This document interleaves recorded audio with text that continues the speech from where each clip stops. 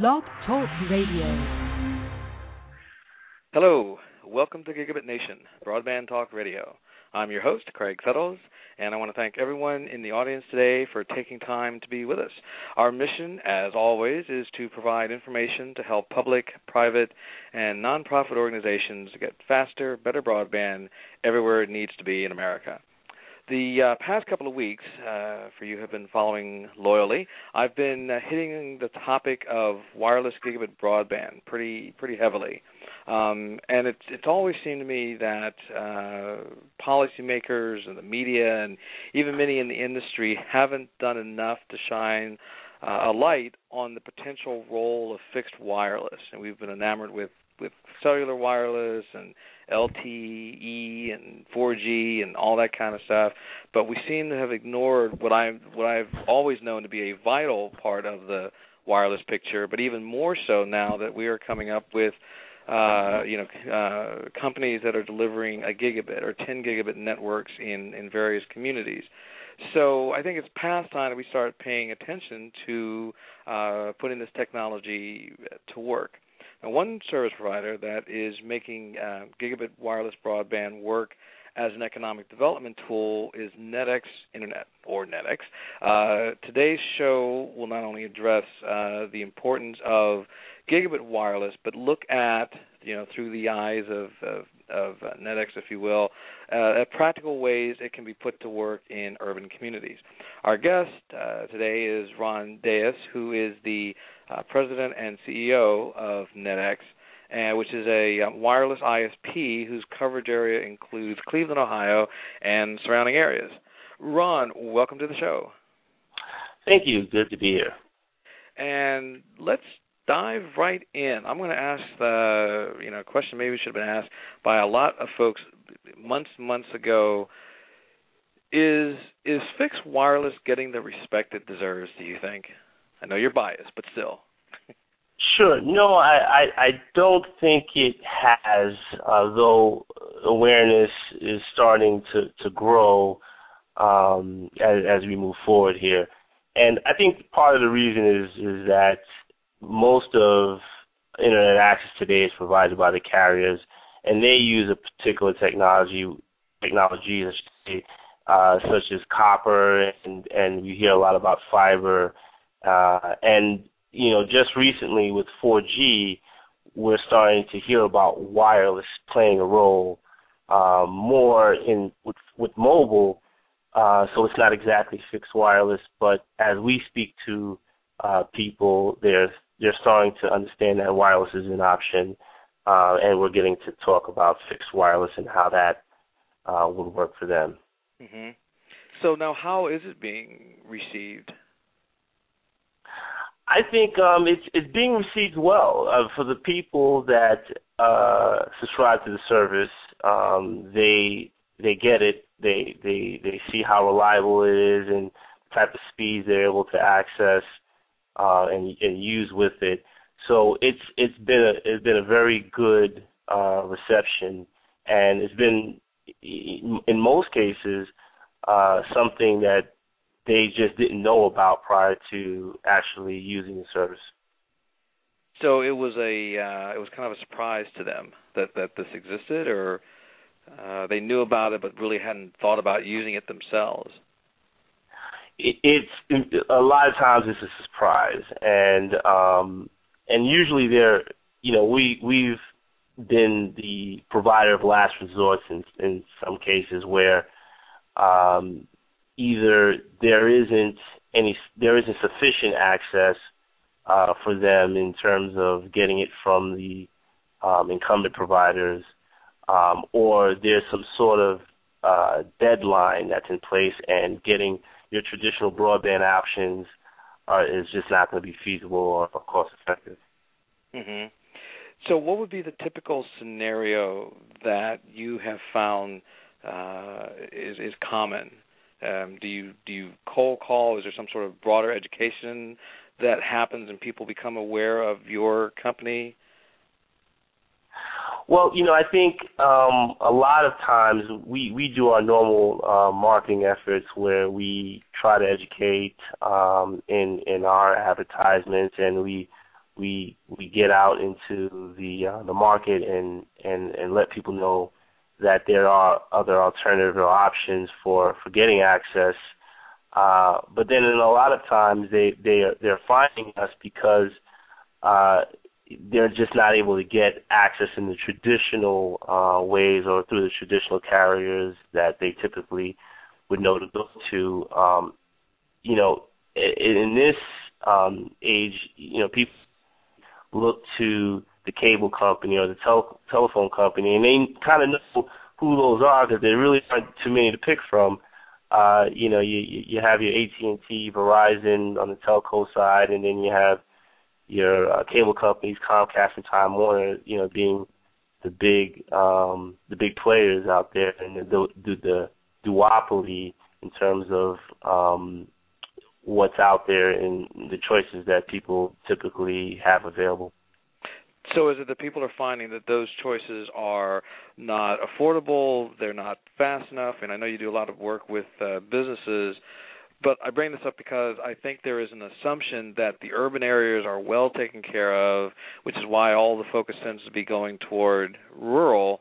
But what you're describing seems to point to people aren't being served in these urban areas that everyone expects that they are being served in. Yes, that's true. It's exactly what's happening. And when you're in these urban areas, it's what happens or what's happening is that these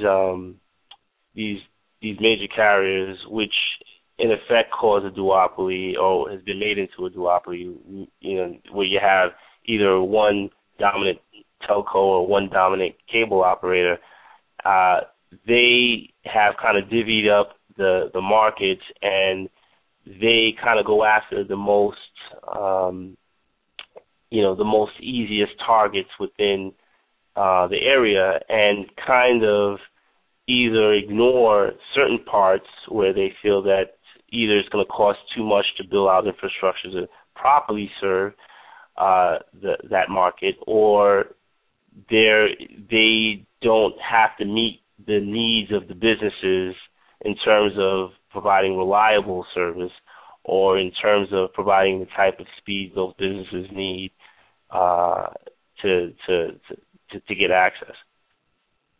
So it is a combination of either a lack of coverage or a lack of willingness to go out and offer those services or deliver those services to the businesses? Yeah, I think that's a major part of it. And then there's also another thing, whereas some of these companies have built out infrastructure or making use of infrastructure that was built, quite some time ago, whether it's, 10 years old, 20 years old, the cable that's already in the ground. And some of those facilities are aging or just aren't providing the type of speeds that, businesses today need. And that's a capital investment for them, and they have to weigh how do we go in there and upgrade these facilities and this infrastructure to provide that, and they want to make the most out of what's already there. Mm-hmm. So the passing along the cost for that upgrade falls in the hands of these companies who just need better access. Wow.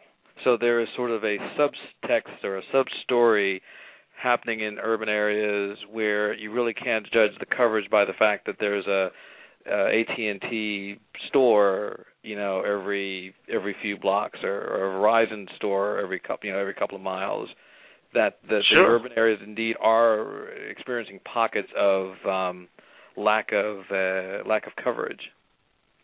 Absolutely. If you look at some examples that were out there, you can look at San Francisco as one of the places where you would imagine that there would be a plethora of bandwidth options and speeds, and yet you hear a lot of complaints where there isn't enough coverage, there isn't enough access, the speeds are slow or horrible.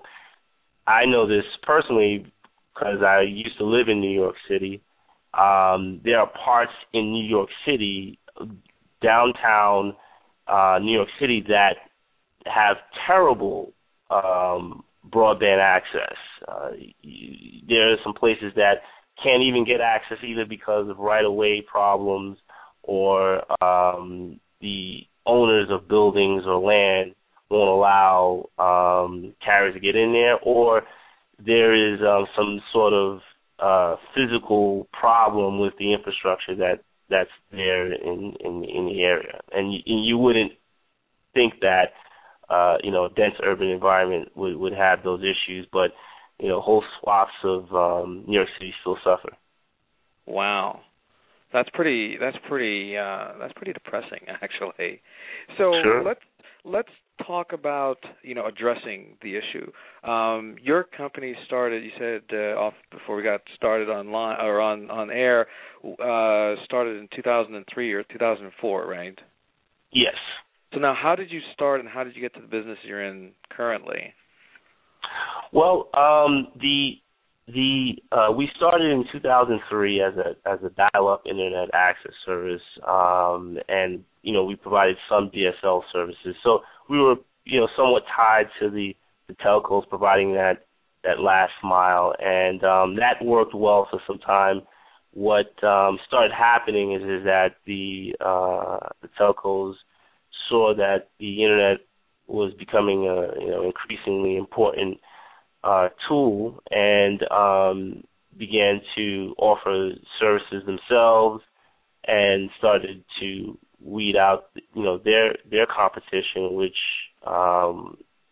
made it harder and harder to access either the telephone lines or the DSL lines so that we could provide access. So we looked and said that we would better serve our customers by building our own network. And when we looked, we saw that wireless technology was developing very fast, and it was viable and very reliable in terms of what was already being used in terms of DSL, and we decided to go in that direction, and it's worked well for us since. Mm-hmm. Now, tell me again, what year was that? That you made the transition? That was we built our first wireless network in 2005, which was, I guess you can say, second generation fixed wireless technologies. Okay.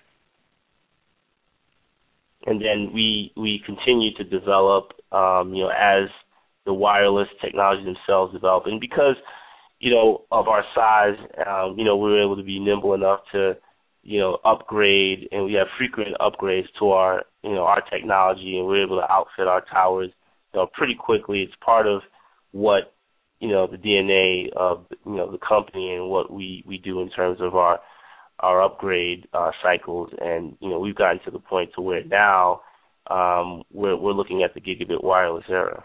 Mm-hmm. Now, when did you start offering gigabit speeds? Well, we started 2 years ago with 100 megabit service. So, up until that time, the speeds in the wireless equipment that were available, were a few megabits. And, that worked well. But being a company trying to innovate and always provide, great service, we figured that, we need to start, leapfrogging and start seeing what's possible and taking it to the edge. We offered a 100 megabit service. And then as we were building that network out, obviously we had to build for, the capacity to support that. And it was very easy for us to go from 100 to a gigabit, and that we started offering gigabit service early last year. Wow. Then that has been an interesting a stepping stone. By the way, one of the audience members who's in the chat room asked about who you're partnering with for the backhaul connectivity, because as Graham Gibson mentioned on the show last week, the backhaul is kind of key to this whole picture, being able to deliver that gig. How are you guys doing the backhaul part? So we're fortunate enough to have access to several middle mile providers we have you have your level 3s and global exchange, and then also what was interesting is that there's a different middle mile provider that we also use that started off here in Cleveland as a spin-off project of Case University's. Case University was building out their own infrastructure, and they had noticed that just for them in building it, that they needed to have more access to fiber and upstream traffic, and they spun off into a nonprofit called One Community, who, along with not only the support from Case, but also the state, local government, broadband stimulus projects, have been able to build a high-capacity fiber network, which we also make use of. Mm-hmm. So the One Community project was a big help then. Yes, absolutely. Okay. Now, One Community now is riding on top of a fairly large project, not only within Cleveland, but in a large part of the state, if I'm remembering correctly, right? They got a big stimulus grant? Yes, they did take part of the stimulus grant, and a lot of middle mile providers benefited from that. And what's good is that they've actually succeeded in creating that network from there, and built out pretty thoroughly in within the northeast part of the state, and continue to build today. Now, how easy is it to make that connection into the middle mile network? I guess a month or so ago, I brought up the question about how beneficial are these middle mile networks going to be if the people building them haven't thought through the connection between them and the last mile providers. So what are you finding with One Community? Well, with One Community, I think their goal and part of their objective and mission was to actually make that access somewhat reasonable. So in that case, it hasn't been as difficult as it's been with other middle mile providers or tier 1 and tier 2 providers out there.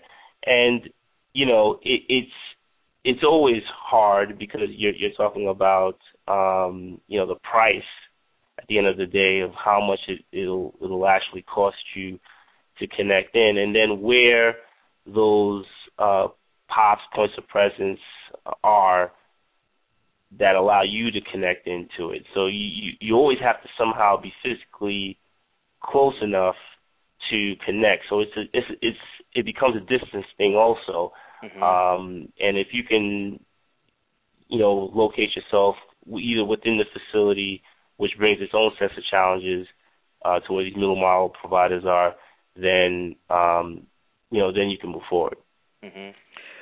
Now, I was correct when I said that your company primarily services businesses, right? Business customers? That's correct. Okay. Is it possible for fixed wireless to play a role with residential consumers? Sure, it absolutely is.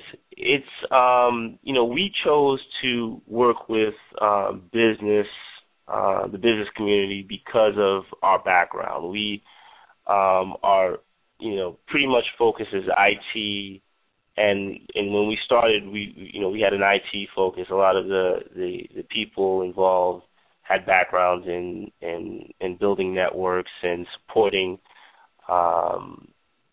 the IT community, and that's kind of the direction that we went into. But we also do and have had provided access to residential areas, and we've been able to do that either by today going to apartment buildings and doing multi-dwell units, and then in some of the suburban areas, we'll do individual households. The difference there is that what we try to do is provide dedicated service. So we're dedicating our spectrum, our bandwidth, our ports to those business users.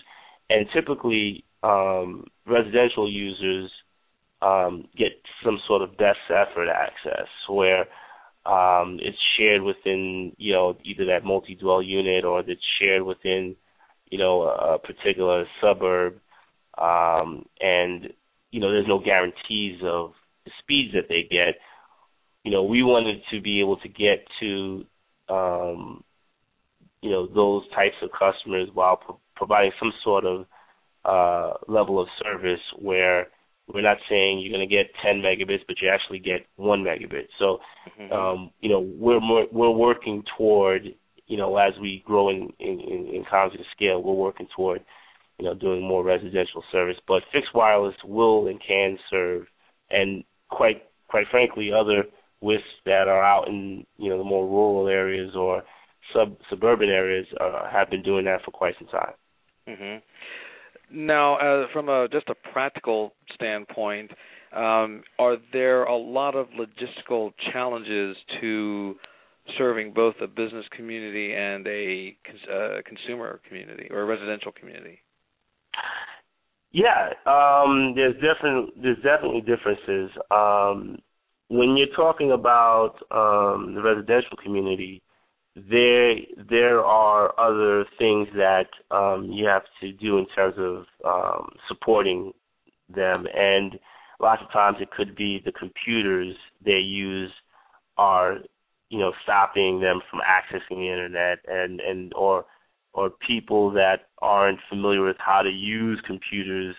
There's viruses that invade these computers and make it an issue for accessing the internet, or there's some sort of configuration within the router or within that internal network or some kind of cabling that's not quite right. And so that type of support is a lot different from when you're working with a business client who either is a little bit more knowledgeable about what type of machines they're using. Usually those machines are locked down so the users can't damage or corrupt or even break the computer itself, and they usually have a little bit more knowledge on maintaining the internal network.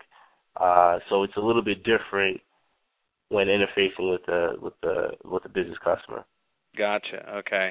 And from my knowledge of what goes on here, we're really talking a lot of customer services issues come up when you start serving the residential because of their lack of experience. Clearly, they don't have an IT person the way that a business does who can probably intercept a number of problems and issues before it rises up to your attention or the company's attention. Right. You don't have that with the consumer side. Sure. Now, for a community that's saying, well, maybe we need to get some WISP involved. If a community were to, encourage the startup of a WISP business, for example, in Franklin County, Virginia, they had some serious broadband needs, and some of the folks in city government met with a couple of people who were entrepreneurs, had a little bit of money, and also had technology expertise, and they convinced them to go into the business of being a WISP. And now it's like one of the fastest growing businesses in Franklin County, and it has solved a big need. In an urban environment specifically, how would a community go about replicating that kind of success? Well, I think it starts, down in City Hall, and you got to be able to reach out to the community themselves, the actual people, and find out how many people can contribute to the effort. And a lot of times, it's how much it takes to actually build the infrastructure. That's usually where the stumbling block is the setting it up is something that requires, quite frankly, some capital, and building a WISP can be challenging in just doing that. So if you can get out to the community and you can get the support of the local government, then you can find some ways to raise that money, possibly find some people within the community that has that technical knowledge and expertise, or they can go out collectively, find a private company or a WISP, and there are tons of them in surrounding communities that could come in and help with that process to build that infrastructure. Mm-hmm. So it's a case of the government taking an action to hunt for, search out, and facilitate the startup of WISP, or go out and encourage WISP. So going back to the Franklin County example, where the county CIO met with some folks and said, hey, if you start a business, we'll be your first customer, right? Is that yes, absolutely. One option, obviously. Mm-hmm. It's an option, and I've seen so many different ways that communities have gotten started, and obviously that's just one of the ways. It's a pretty nice and effective way to get started. But I know of a community locally here that one of the residents had some access. They had a little bit of knowledge, and they used their own house to start a wireless access, essentially sharing his access from neighbor to neighbor, and that neighbor would now allow use of their home to put equipment in, and it was very grassroots effort, and then it got some support as the residents saw how it was developing. It got some support, and it kind of worked its way up to where the local government got involved and started supporting it. Mm-hmm. That and I think that pretty much conforms with what we're seeing in other communities, especially in rural communities. We had a guest on from the UK a couple of months ago, where literally in this rural area, the farmers are helping to dig the trenches to lay the fiber for their network. And so it is like that level of community involvement. I think, again, that people don't assume that kind of thing can happen in an urban environment. But what it sounds like, what you're saying is that it can indeed be the case that you can get a urban neighborhood, urban community to line up. If you look at the Google rollout, in some respects, that's a lot of what they're doing. Encouraging the neighborhoods to put up $10 to show that they're really sincerely interested, and they've got people that are going out, and there's a whole community drive. It's like this. It's like a United Way campaign of some sort, where you're just getting all these people engaged and out there. That definitely. Now, one of the issues that has come up in Kansas City has been, and which is the way that Google is doing this, while it has worked to generate a lot of interest and pre-registrations, it also seems that the pre-registrations are splitting along the lines of income, right? Where the lower income communities aren't signing up, to which has led the number of people to say, well, they're encouraging the digital divide. From your perspective, if you are offering a service as Google is, which says you only need $10 to pre-register, we will give you the service free if you pay for the installation. And yes, $300 is a large chunk, so we'll give it to you at $25 a month. Is it really? I don't know. Should you really expect that is a problem? I mean, can the area be so destitute that they can't get the $10 or pay the $25 a month, or is it maybe more the issue that they can't see a benefit even to justify the $25? So really what we're finding is not a poverty issue per se, but a perception of value issue. I think you've hit it, and it's actually both.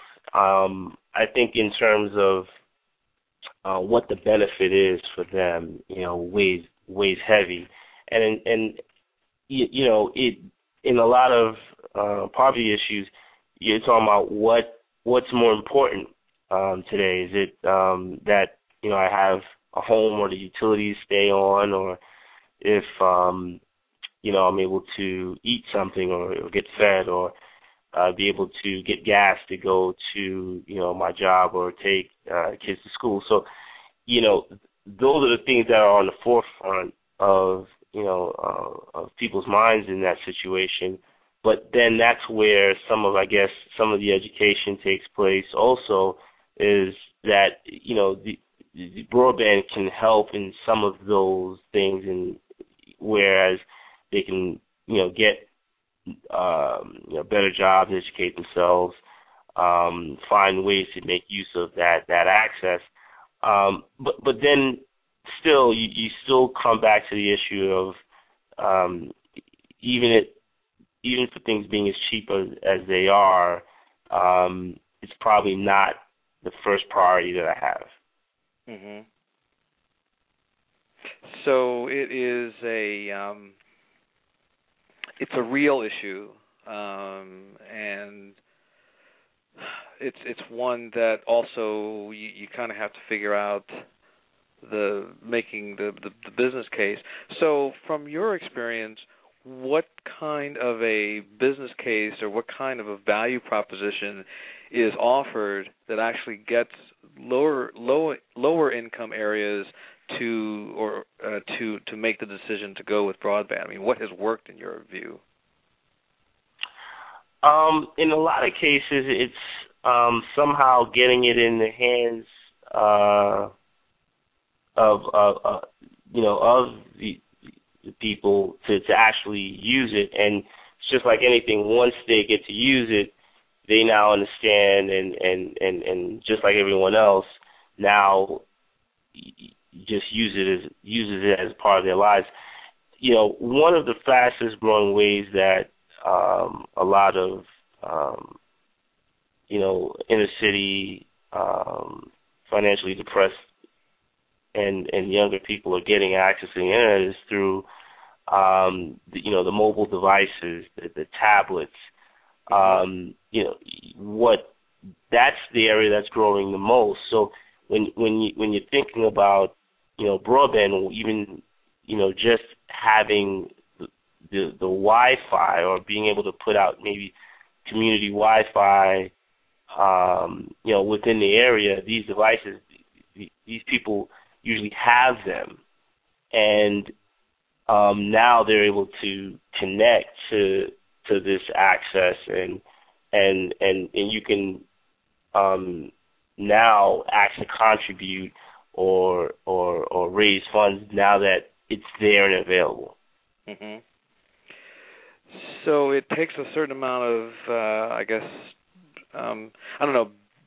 being in tune with the community at a very real level to really understand how to then make and present the case for why they need it. Absolutely.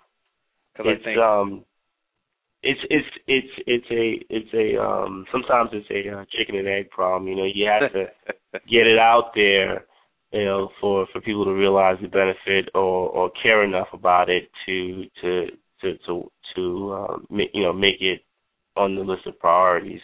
And unfortunately, in some cases, it just may never make that list. And there's some people that actually today don't see a reason or need to use the internet. Some of the older population, or some of the population that don't have the equipment, whether it's a computer or phone or tablet. They don't use these devices, and they just don't have it for the household to make use of.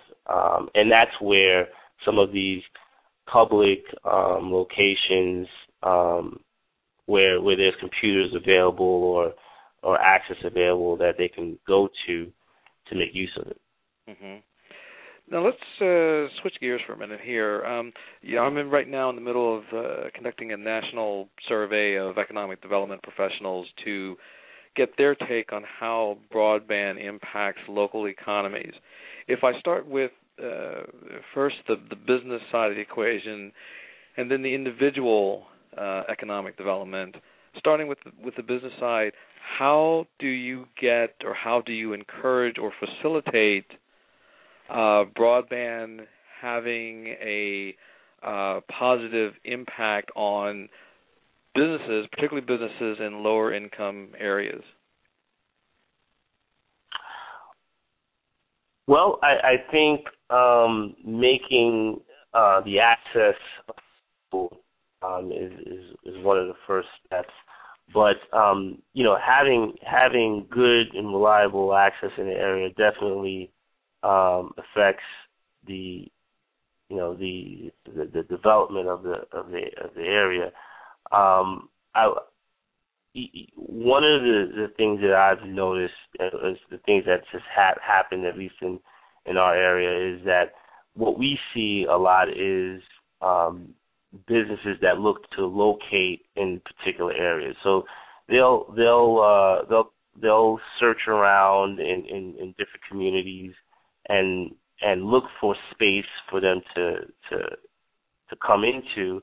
And if there aren't any viable communication infrastructure, they can't get the access that they need, then they end up not locating in these areas. In some of the lower income areas, there's plenty of space available for them to come in. But if there isn't access there, then they won't come in and start setting up shop in those locations. And you want that to happen, because once they're in, then things happen. They start hiring in from the local community. They start spending in the local community, which gives opportunities to some of the parts of the community that didn't have a job, or where the local businesses weren't able to sell to these businesses that are now coming in. Could you see structuring a program in which you take you take an economically depressed area, you probably have vacant buildings, you probably have low rental properties, that kind of thing, where you basically make a concerted effort to draw businesses to that area, and then by putting in the broadband, and then using that to monitor and again to facilitate and help those businesses reach out to the community and so forth, to find employees, to offer services, to get them doing business in the community, that kind of thing. Can you structure that kind of thing? Can you guide it through, or is that hoping for too much? No, I think I've seen a lot of cities do exactly just that, and there's always something in exchange for something else.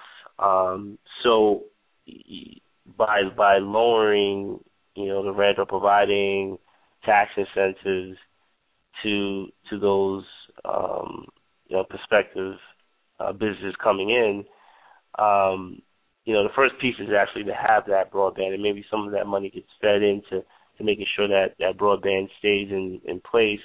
But I think they should definitely make that a provision for getting either the tax breaks or for having the low rent or property value to come in and service the community. And it should definitely be a part of or condition is for them to come in, and setting up an organization to promote that is always a good thing. You need to have you need that to be made aware of, for the people coming in and looking for space. Mhm. So it's kind of like, you're putting in programs to guide the process along to the conclusion you want. Correct. Absolutely. Okay.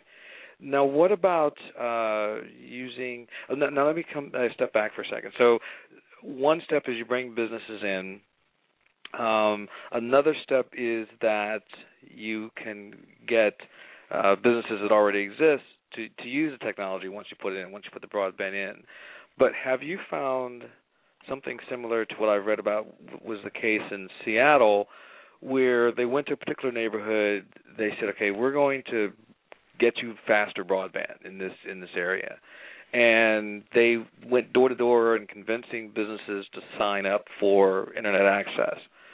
But then what they found out was, over, half or some significant percentage of the businesses were run by people in their 50s and 60s. All they had ever done was run that business, right, for 20, 30 years. But they really had never used technology. So now all of a sudden you put them online, and they're like, well, we're happy to be here, but what the heck do we do? So what they discovered was there is a technology knowledge gap. It wasn't even just about do they have the technology, but if you give them the technology, there's a whole gap in, well, what do I do with this? Is Seattle an exception, or is that probably the norm? I think it happens a lot. And I think, what we've seen is that, bringing just the fact of having broadband and bringing in broadband is a first requirement and necessary step. But then what to do with it and how does that help, your business or community? How do you actually use this to have more efficiency, to save in cost? That's a critical component in promoting the broadband in the first place. People need to know that they can save money using voice over IP and have more efficient use of their broadband connection, or they can go to the cloud and use applications in the cloud, or have whatever automated software applications that help for their help them in their business. That's something that should be presented, promoted, and made aware of the local businesses as much as bringing in that broadband and signing up for it. Mm-hmm. I got an interesting comment here from another audience member in the chat room where it says startup accelerators and social media types of programs can help mentor business owners. Local chambers of commerce can maybe put together programs to help businesses adapt the technology as a service, which I give credit for. These are definitely good ideas. I mean, we're seeing startup accelerators happening in Chattanooga and in Kansas City, kind of concurrent with their fiber projects. I have read about different approaches to create some sort of program. Some, like for example, one county, they had a web strategy contest, for lack of a better phrase, where basically they offered a number of prizes and services and so forth for the businesses that came up with the best strategy for using the web. And so they, in essence, had to learn how to use the web to be able to participate, but there were mentors set up, and there were online resources to help them, learn quickly about, what the web can do for a business. And then there was the hands-on, doing the exercise, and then you get the feedback at the end. Obviously there are people who win, and there are some maybe who don't, but the net result of that was everybody who participated felt like they learned something. So it really wasn't about what they won Well, I'm sure the winners were very happy, but but mainly everybody else was saying, okay, well, we didn't win anything. However, we learned so much, and now we're doing, great things on the web with our business. And those are all great things, and I think there isn't one single thing that helps every single community, but it's definitely a combination of those things. The chambers of commerce, the local colleges, or the community colleges and schools, they can play a role in educating the business community, because the stronger that community is, the more it actually helps the local community there. So you have to definitely use a layered approach, because these businesses, they don't always pay attention. They're definitely worried about the business that they have and just running it, and there's a lot of challenges there, and they need to find out and discover those things that help them run their business more profitably and more efficiently. Now let's shift to the flip side of the economic development side. I mean, one obviously is the businesses and how do you get businesses engaged, and that facilitates economic development. But what about personal economic development? What about how do you get people to use the technology to develop job skills or to start home-based businesses? Well, I think first of all, when you have broadband readily available in the community, that's one of the things that is now enabled, is to be able to start a home-based business, and so that's very exciting. And what you got to do is you got to somehow get that in front of the individuals, and that may be programs within the school system. You can put flyers within the local schools. You can get that at the community colleges, the libraries. You can point to programs that help individuals seek out these new sources of income.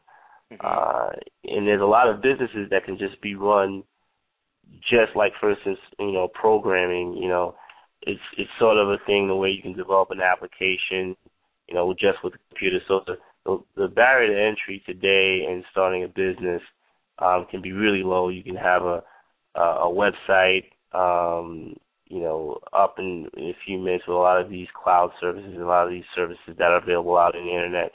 So it's just about knowing that these things are possible now, and that they're not expensive to do, and getting that in front of the individual, that's the challenge, and for them to see and pay attention.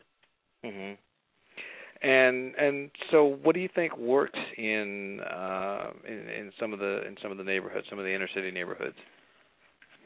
Well, fortunately there's a lot of programs from nonprofits that have been doing that work, and we know this because we support a lot of nonprofits, and when a lot of our business customers come off contract, or when things are when they've moved on, we're taking that equipment, and we're taking that and putting in free installations or waiving the installation for some nonprofits that do that type of work.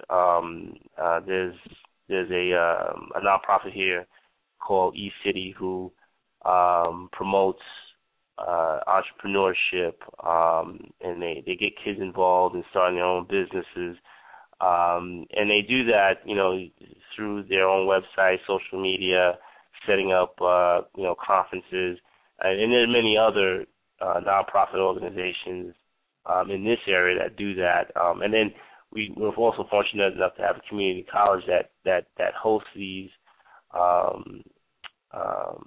learning seminars and and a lot of this is also online in terms of online seminars too. So that's some of the things that's worked here in this area that we've seen. Mm-hmm.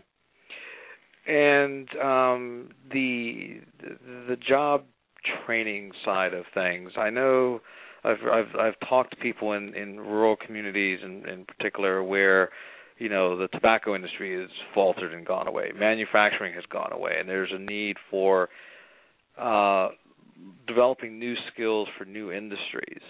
Who needs to, in an urban setting, who needs to take the responsibility for that? Is it the community colleges? Is it the K through 12 school district? I mean, in other words, you can have a K through 12 school district setting up programs for adults. In other words, so who should be the driver for that kind of a, job retraining, if you will? I don't think it's just one particular organization. I think the community at large and all the should be involved in that. And it happens every so often. So definitely the community colleges, the city, counties, they should all be looking at this. Here in Cleveland, Ohio, we were a very manufacturing-based town area. It was a big part of the economy, and that kind of went away. Well, it didn't kind of went away. It actually did go away. And you got to reinvent, and you got to get retrained for that. And at this point here, they've kind of shifted to high tech, biomedical, and healthcare. And the community colleges, the ones that are going to be training these individuals to take on these new fields. Mm-hmm. So a lot of it does weigh on the colleges and the community colleges in the area, but I think every other the local government itself should play a role in making people realize that this is what you have to look at, and even in the K through 12, you're talking about you want to start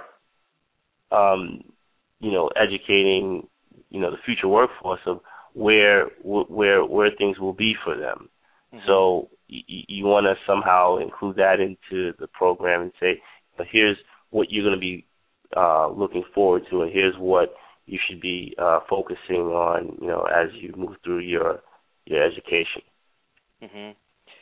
Does Cleveland have a community access TV station channel of some sort? Yes, and it's broadcasted over cable. Mm-hmm. The cable franchises here, but I think the local PBS stations with free over-the-air access, which is very important, and it hasn't been thought of in quite some time, since the cable systems have kind of taken over the pay TV or the viewing mind share. So people tend to forget that you can get this type of information over there with the good old rabbit ears. I remember that. And now it's a little bit different now, and now you're getting full high def, and you can get access to this programming in the local community news,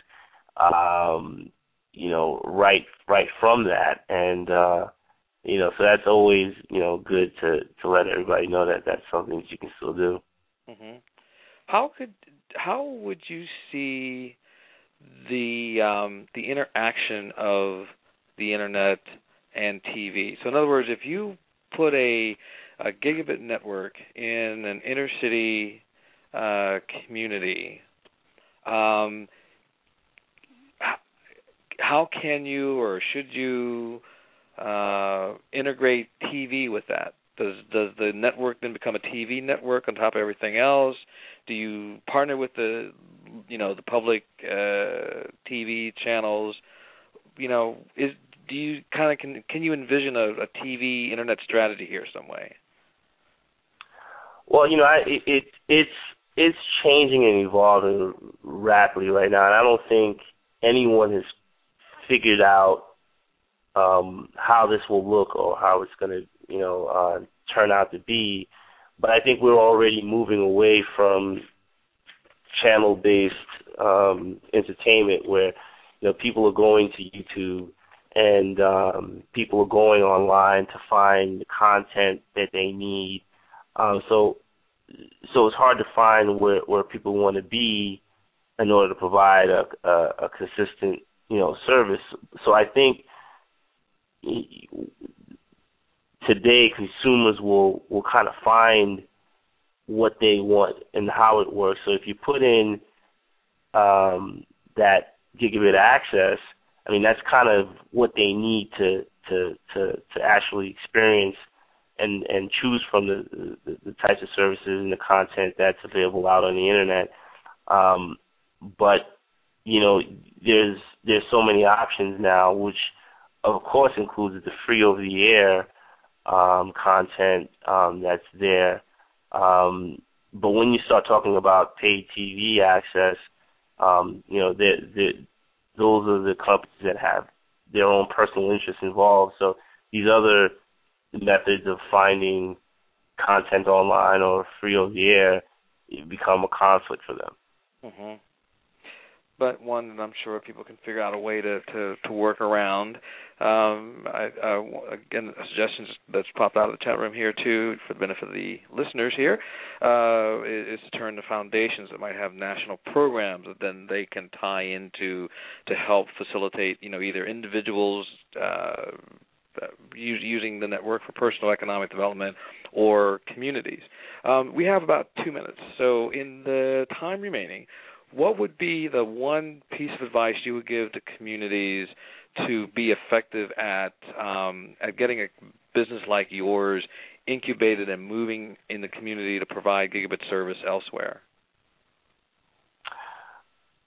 I think what they should do is definitely speak to the parties involved, whether it's the local government or the county government, and provide their suggestions and have them look at all the different possibilities and alternatives to getting that access to them in ways that are cost effective and don't put a burden on the